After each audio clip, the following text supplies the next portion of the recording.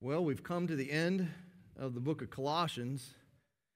Not nearly as dramatic as going through a year and a half in Genesis, but I believe that the power of the message of Colossians hopefully will remain with you for years to come.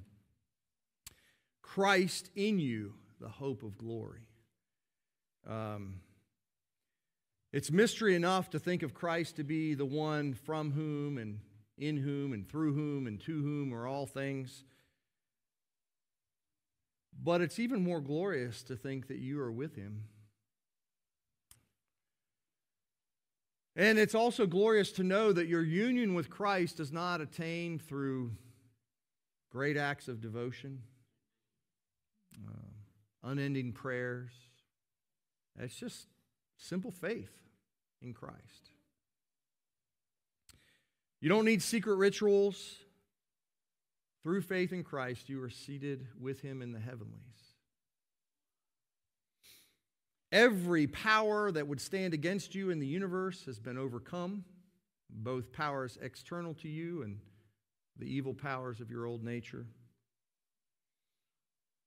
You have the privilege of calling upon God as a heavenly Father and not just executioner and judge. But I find it really surprising that the book of Colossians really ends with people. A lot of Paul's letters do that, but Colossians, for such a short book, seems to do it in a lengthy way. As people continue to live in real-life situations that challenge their hearts every day, this is how it ends. This is what Paul is talking about. And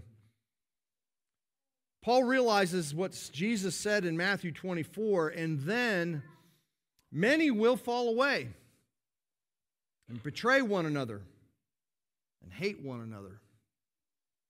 Many false prophets will arise and lead many astray. And because lawlessness will be increased, the love of many will grow cold. But the one who endures to the end will be saved. Paul understands this. He understands that people need encouragement. They need encouraging words, they need encouraging actions, and they need encouraging prayers. So with that in mind, with this theme of encouragement that runs through this ending of the book of Colossians, will you follow along with me as we read verses 7 through 18? Tychicus will tell you all about my activities. He is a beloved brother and a faithful minister and a fellow slave in the Lord. I have sent him to you for this very purpose, that you may know how we are, and that he may encourage your hearts. And with him, Onesimus, our faithful and beloved brother, who is one of you. They will tell you of everything that has taken place here. Aristarchus, my fellow prisoner, greets you, and Mark, the cousin of Barnabas, concerning whom you have received instructions. If he comes to you, welcome him. And Jesus, who is called Justus. These are the only men of the circumcision among my fellow workers for the kingdom of God, and they have been a comfort to me. Epaphras, who is one of you, a servant of Christ Jesus, greets you, always struggling on your behalf in his prayers, that you may stand mature and fully assured in all the will of God. For I bear him witness that he has worked hard for you and for those in Laodicea and in Hierapolis. Luke, the beloved physician, greets you, as does Demas. Give my greetings to the brothers at Laodicea and to Nympha and the church in her house. And when this letter has been read among you, have it also read in the church of the Laodiceans, and see that you also read the letter from Laodicea. And say to Archippus, see that you fulfill the ministry that you have received in the Lord. I, Paul, write this greeting with my own hand. Remember my chains. Grace be with you. Paul is confined as a prisoner. He cannot go to the Colossians at this time. So he sends his letter with a courier. There is no such thing as a postal service at that time. You may or may not like your mailman, but you most likely do not have as much affection for your mailman as Paul had for Tychicus. He says he is a beloved brother, a faithful minister, and a fellow slave in the Lord. Now, being the fact that Tychicus actually carried the letter, we don't know if he actually read the letter before he carried it.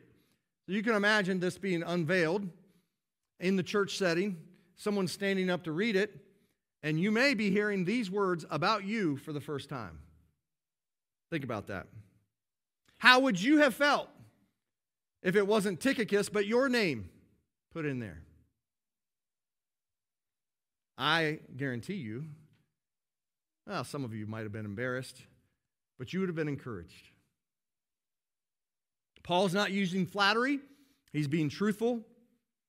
He is openly articulating the truth that he feels. And he wants the Colossians to listen to Tychicus when he delivers the letter, so he testifies how much Tychicus means to him. He could have just said a brother, but he says beloved. It reminds me of the way that the apostles spoke about John with Jesus. He was the apostle whom Jesus loved. Paul feels an intense affection for Tychicus. But not only is he a beloved brother, he is also a faithful minister. Now, Tychicus has been Paul's partner in the ministry since Acts 20. And Paul trusted Tychicus. He doesn't hesitate to send Tychicus to do a job that he would have liked to do himself. And we're not saying that Tychicus was exactly like Paul. They could have been very different personalities. But he believes that Tychicus will deliver the same message that he would have delivered had he been there himself. He is a faithful minister of Christ. And as I was meditating upon this is not a lie, it was not something I just put into the sermon to do it. As I was meditating on this, my mind immediately turned to Danny Beck. Danny is a beloved brother to me. And he's also a faithful minister.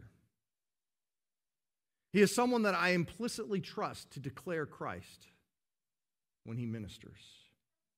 I trust him with your souls.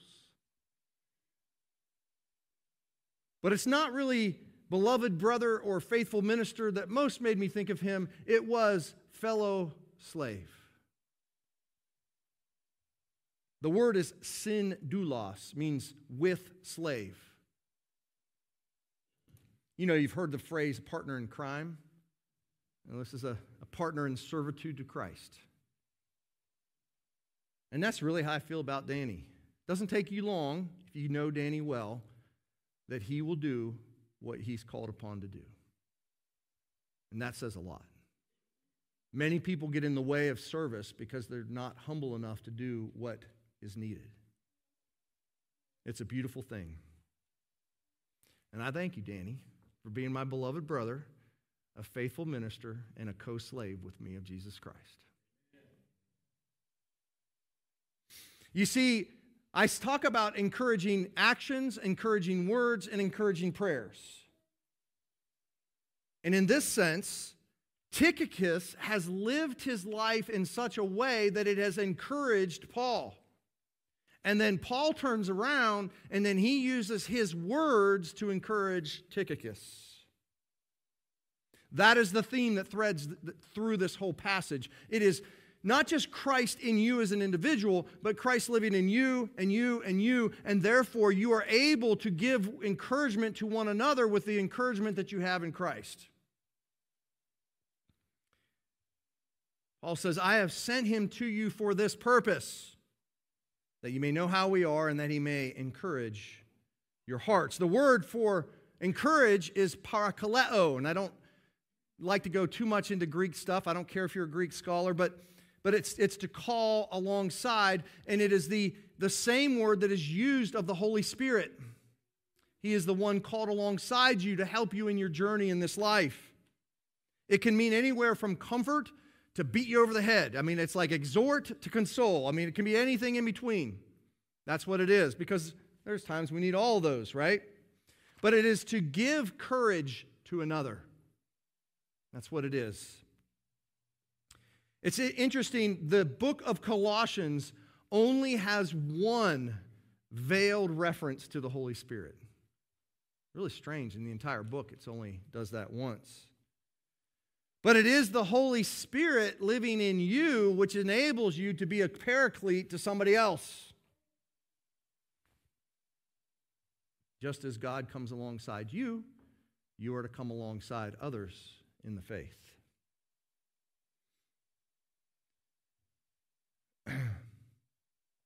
In Colossians 2, Paul makes it clear that it is the body of Christ being knit together in love that does the encouraging. It's the bond of love produced by the Holy Spirit in you, by Christ being in you. That is what it is.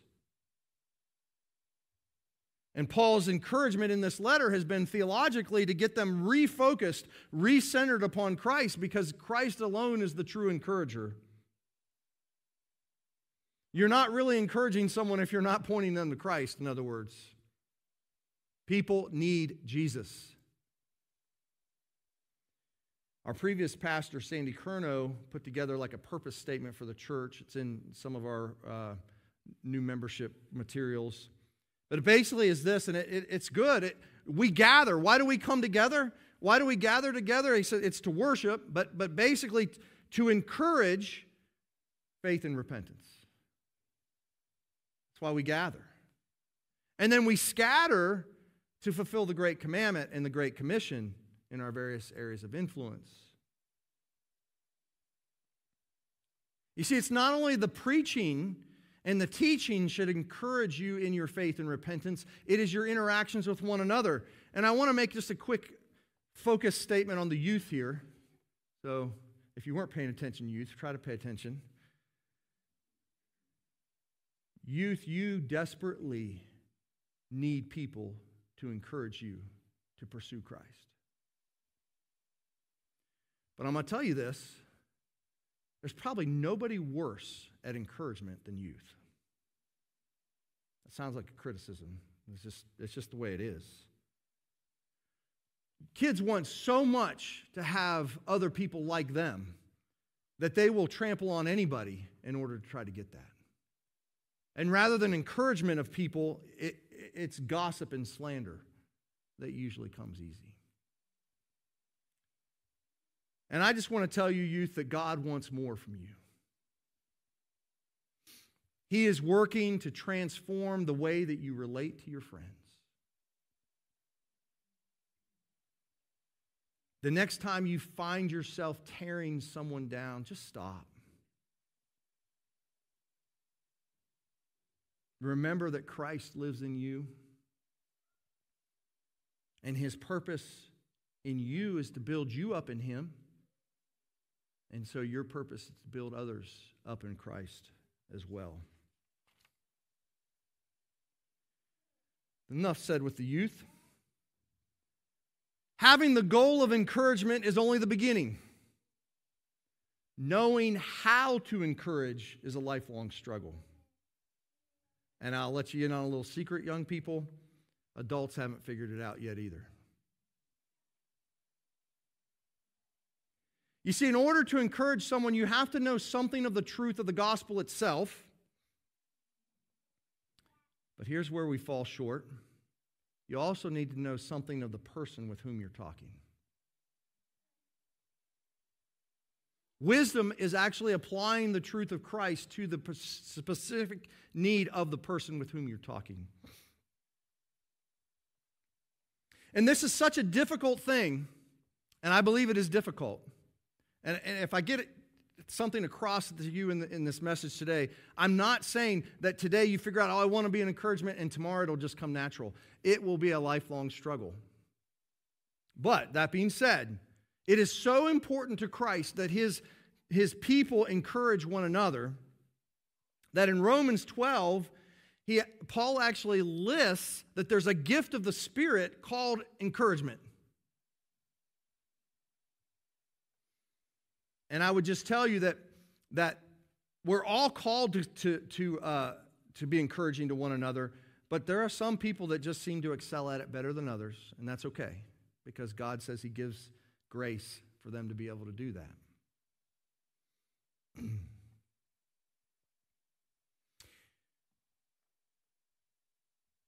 Encouragement has to be founded on truth. You can't lie to people. You can't flatter them just to make them feel good in the moment. But I think sometimes we can take this too far and we fall to the other side and we think, well, I gave them the truth, so I don't know. If it wasn't encouraging, I guess that's their problem. True, right? You see, I don't think we're willing to take the time to listen and try to understand what's going on in the other person.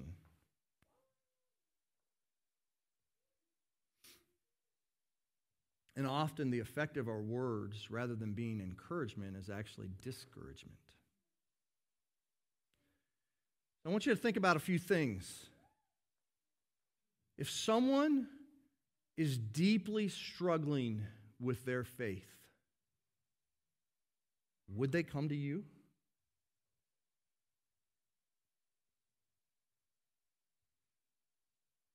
Are you someone that they would feel safe to tell you things about themselves that are not pretty? And after being with you, would others testify that whatever they said, I knew that they cared about me, and I know that they're encouraging me to press on with Christ? Or do people feel like you always have an agenda?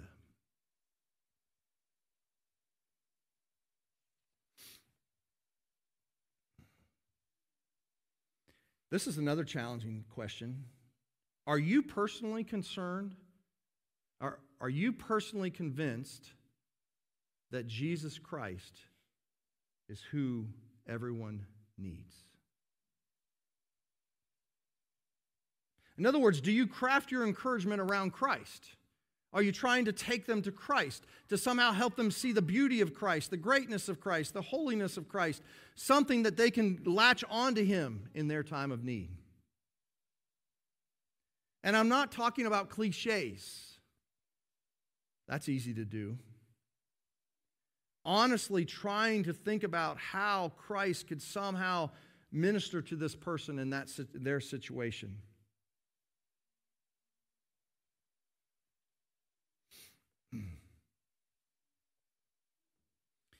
I would dare say, not everyone, but most of you probably has in your mind someone that you would go to in your darkest hour.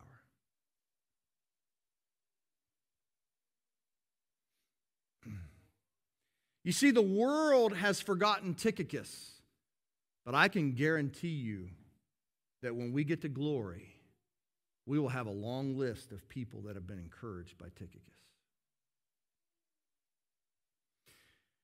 Moving on, this theme of encouragement continues with Onesimus. Onesimus is our faithful and beloved brother. And you might just think, well, okay, that's what he said about Tychicus. Only it's not what he said about Tychicus. He didn't say a fellow slave. Well, why does he not say a fellow slave? Because Onesimus was a slave. And you think, oh, well, he could have brought that up. And I don't think I'm reading into this. I think you see in Paul enough of a sensitivity to the situation there's going to be a couple letters being sent with Colossians. Philemon's going to go as well, the letter of Philemon. And Paul's going to actually encourage Philemon to free Onesimus. So Paul's sensitive enough to the church to focus on other things because he knows this is a sensitive area. You ever not say something about someone because you just know it's sensitive and you don't want to ruffle the feathers too much there? Paul did it.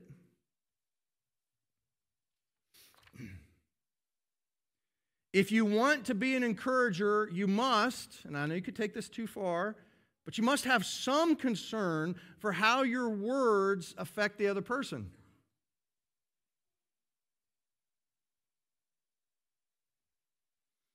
Now, Tychicus and Onesimus are filling the Colossians in on the details of Paul's situation. This is another encouraging actions. You see, Paul wanted his life to be an encouragement to them. How is that going to be an encouragement? Well, he is the one promoting to them that if you believe in Jesus Christ, the one who is over everything, in whom and through whom and to whom all things exist, he's the one that is with you and going to help you have victory and lead you to glory, or in the short run, take you to prison. And Paul doesn't want the Colossians to think that just because he's in prison, that all the things that he's taught to them are somehow false. They're even more true.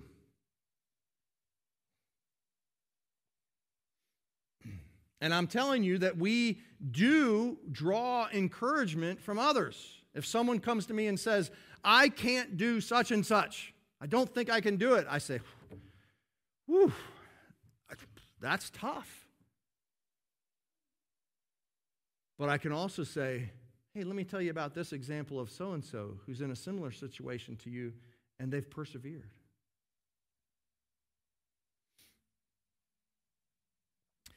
You see, I think encouragement needs to be authentic. It doesn't mean you're just, what I think of authenticity and what has encouraged me over the years is someone that lets me in that their obedience to Christ didn't come easy. Maybe they're obeying Christ at this moment, but they're also willing to let you know of the failures and the pitfalls and the struggles, and it helps you to go, oh, I can relate to that. If all you ever give other people impression of is the victory, then they never really can say, oh, I'm struggling, I'm not experiencing that, so I cannot relate to you. And they're actually discouraged. But if you let them in on the struggle, there's encouragement.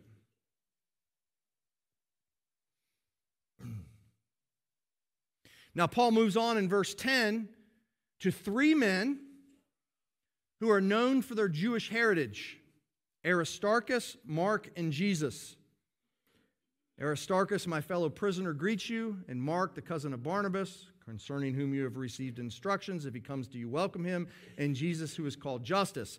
This is a quote, these are the only men of the circumcision among my fellow workers for the kingdom of God, and they have been a comfort to me.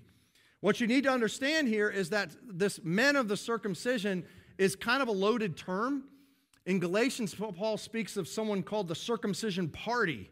And it's people of Jewish descent, but it can be this negative, derogatory term, like they're actually saying, separate from the Gentiles and we don't like you. And Paul is here basically saying, no, these are not men of the circumcision party. These are men of the circumcision. They're Jewish in descent, but they have been a great comfort to me.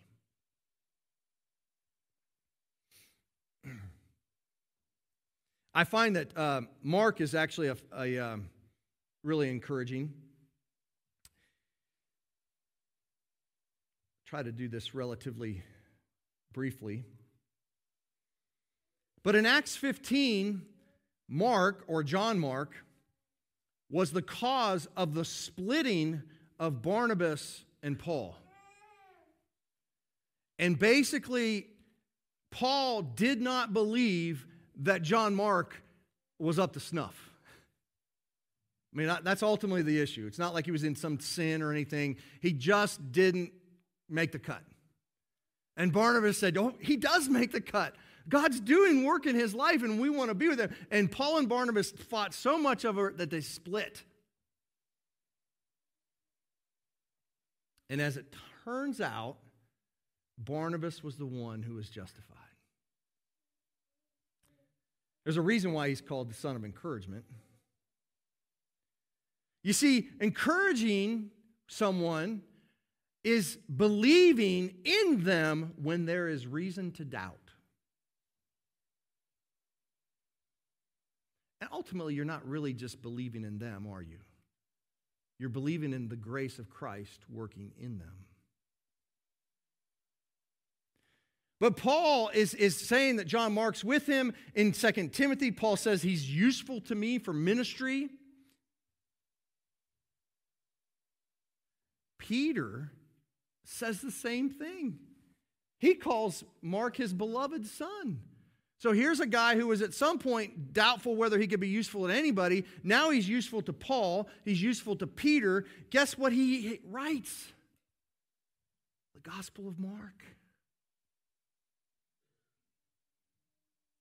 Pretty encouraging that someone who Paul once thought would not be a faithful laborer actually is extremely faithful. And I would just encourage you to remember always that the people with whom you're interacting are in process.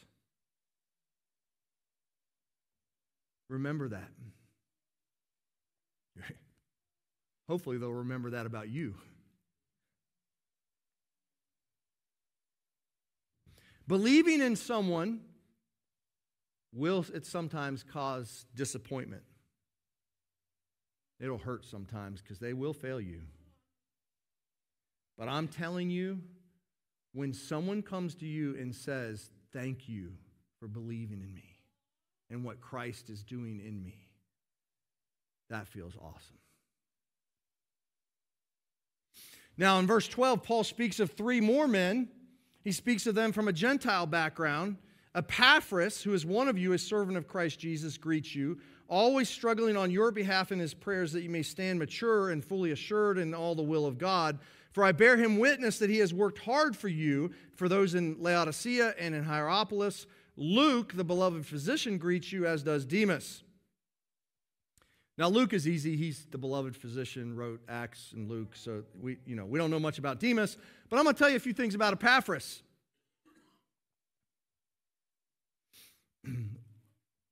Epaphras is the minister who first brought the gospel to the Colossians. He had labored to build that church. And for whatever reason, Epaphras feels the need to visit Paul in prison. I mean, Jesus does tell us to encourage our brother, or visit our brothers and sisters who are in prison. He does tell us to do that, so that's a pretty good thing. So he goes to prison to encourage Paul, and what does he get as a reward? He lands himself in prison as well. In Philemon 1:23, it says, Epaphras, my fellow prisoner in Christ Jesus, sends greetings to you. So the man who's active in planting the church, he's worked hard for the Colossians, not just the Colossians, but the Laodiceans and the people from Hierapolis. They would have known his labor. Guess what he's doing now? Stuck in prison.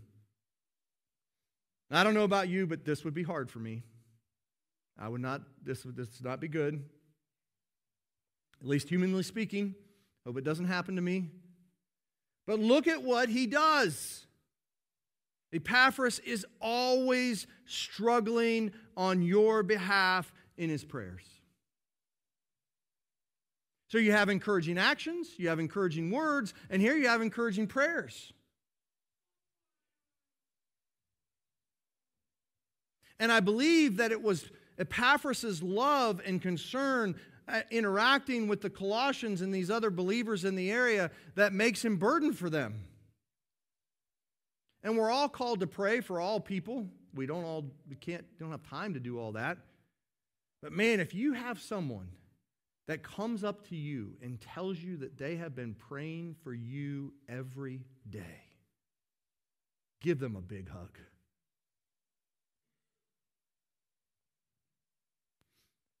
This Epaphras is struggling in prayer for them. Paul's praying for them. He doesn't say, he's saying, this guy, he doesn't quit. And he wants them to know how much he's praying for them. And he's not just praying Well, my preaching professor would call it an organ recital, meaning you pray for this organ or, that kind of thing. And there's nothing wrong with that. We prayed for Tom's back and John's back, okay? Nothing wrong with that. But your prayers shouldn't be just an organ recital. Look at what he says. He's struggling that you may stand mature and fully assured in the will of God. And when you consider that he's in prison because of something he did good, you think he might doubt the will of God? He's saying, you be fully assured in the will of God. God is in control. You stand mature in Christ. That's what he wants for them. And he's praying regularly for them.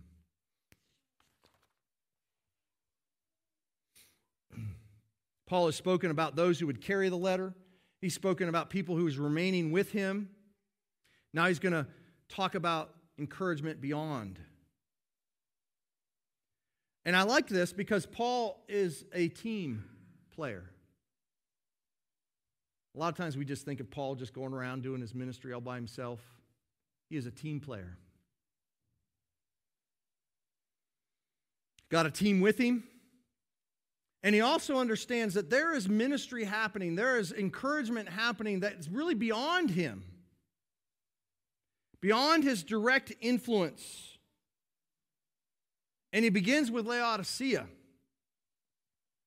And this, obviously, Laodicea was made famous in the book of Revelation because they're the lukewarm church and stuff. But this is Laodicea just beginning. It's like 40 years before that time.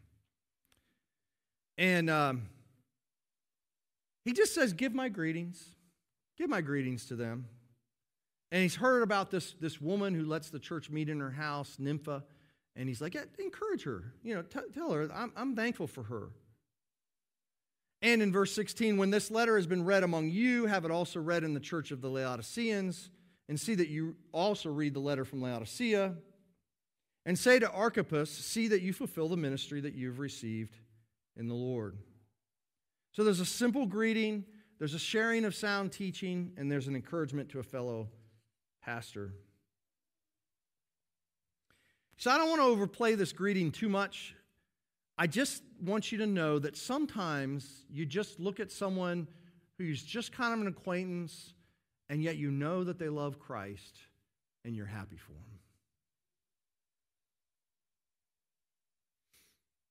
I don't know many of the pastors in Burke County. I've been here 30 years, and I still don't know many of them. But if I hear of a pastor that is like, maybe I'm at an event, and he has a really nice prayer, or he says some words, I want to go up to him and say, thank you. Right? I'm strong in my convictions. I like our distinctiveness as a Reformed church. I get all that. But if somebody's ministering Christ, I'm happy for it to happen. You should be too.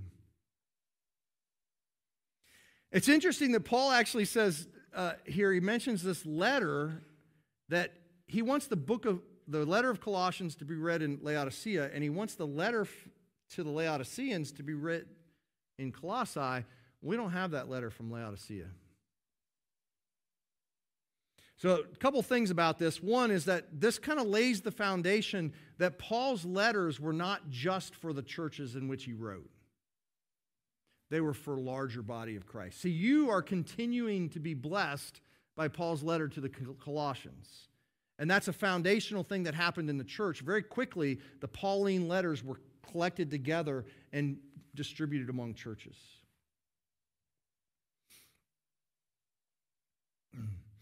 But it also raises kind of an interesting point that why don't we have the book of Laodicea? And what if we found it? We can talk about that later. I don't have any answers for that. I want to thirdly look at this idea that Paul's talking to a fellow pastor. And some of the commentaries I read made it sound like this guy's like almost rejecting the faith, walking away from the ministry. I don't know. I think that's a bit of reading into it. In Philemon, he calls him a fellow soldier, so obviously he's someone that's still, doing the work. But as someone who's been in the ministry since I was 23 years old, ministers need encouragement. You don't have to assume that Archippus had quit ministering. You just have to assume that he's ministering and he's going to get tired. Just as you get tired in your faith in God and walking with, ministers get tired too. And so Paul just says, hey, remind him to fulfill his work. Keep pressing on. Don't just tell him, keep going. In my mind, it's like a cheerleader. And he tells him to fulfill his ministry, like bring it to completion. Don't quit in the midst of it. And I don't know how he knows that he's not done with his ministry because, ministers can die, they can retire, different things that happen. But obviously Paul says, no, you're in the thick of ministry. You need to keep going. Don't quit. And he says, keep going.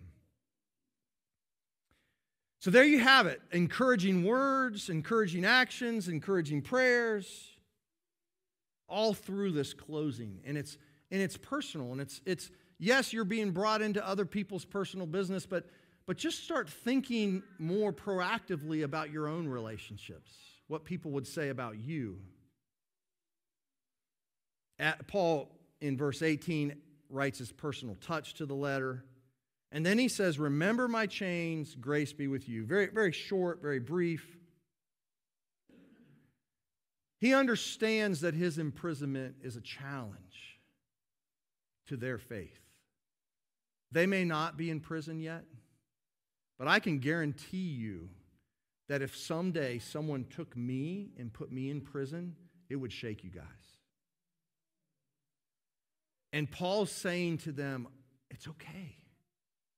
I'm still here and Christ is still on the throne. Very encouraging. Grace be with you. That not just any grace, the grace of the one who sits on the throne of the universe is yours. I don't know what fears you're dealing with. I don't know everything that's happening in you now, but I know that Jesus is still enough. Your trials and your tribulations cannot extinguish the grace of God. So, application, number one, just make it your ambition to encourage somebody. Just, if you don't have the goal, you're never going to reach it. You could be doing that in your words, you could be doing that in your prayers, you could be doing that in your actions, but just say, Lord, I want to encourage, I want to help somebody in their faith.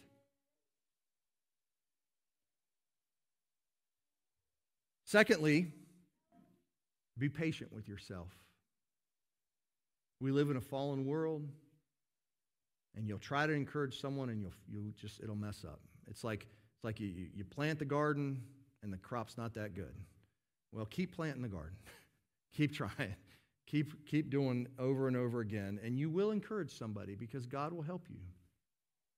Secondly, if someone has encouraged you, thank them for it. Don't start out being encouraging. Just thank somebody for being an encouragement to you.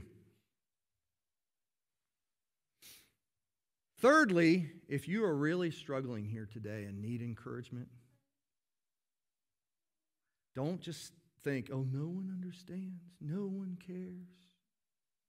Find someone. There are times, I have people in my mind who I go to at my worst, and I won't even tell you who they are, but I have them. And sometimes I don't even tell them it's a bad day for me. Sometimes I just want to be near them. Just don't go it alone. Reach out to someone.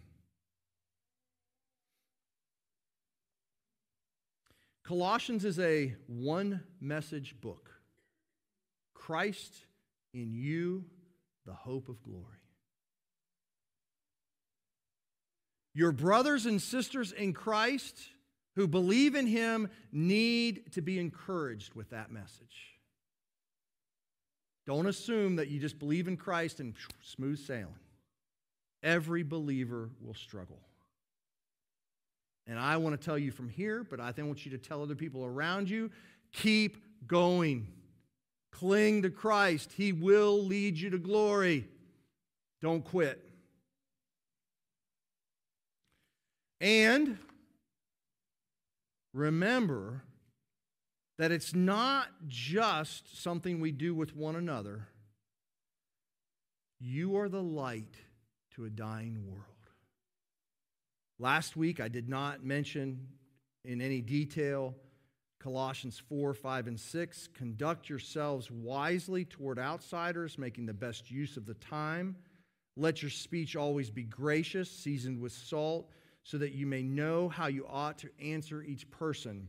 And 1 Peter 3:15 piggybacks, but in your hearts regard Christ the Lord as holy, always being prepared to make a defense to anyone who asks you for the reason for the hope that is in you. Evangelism is not all about just preaching. Evangelism is about living. It's about clinging to Jesus Christ and helping others to see why you need Jesus every day. And if you do that, you will lead people to Christ.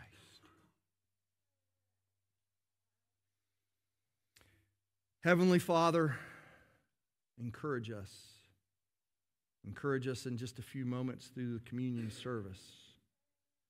Thank you for coming near to us. Make us an encouragement to others. You are truly awesome. Thank you for dwelling in us. Amen.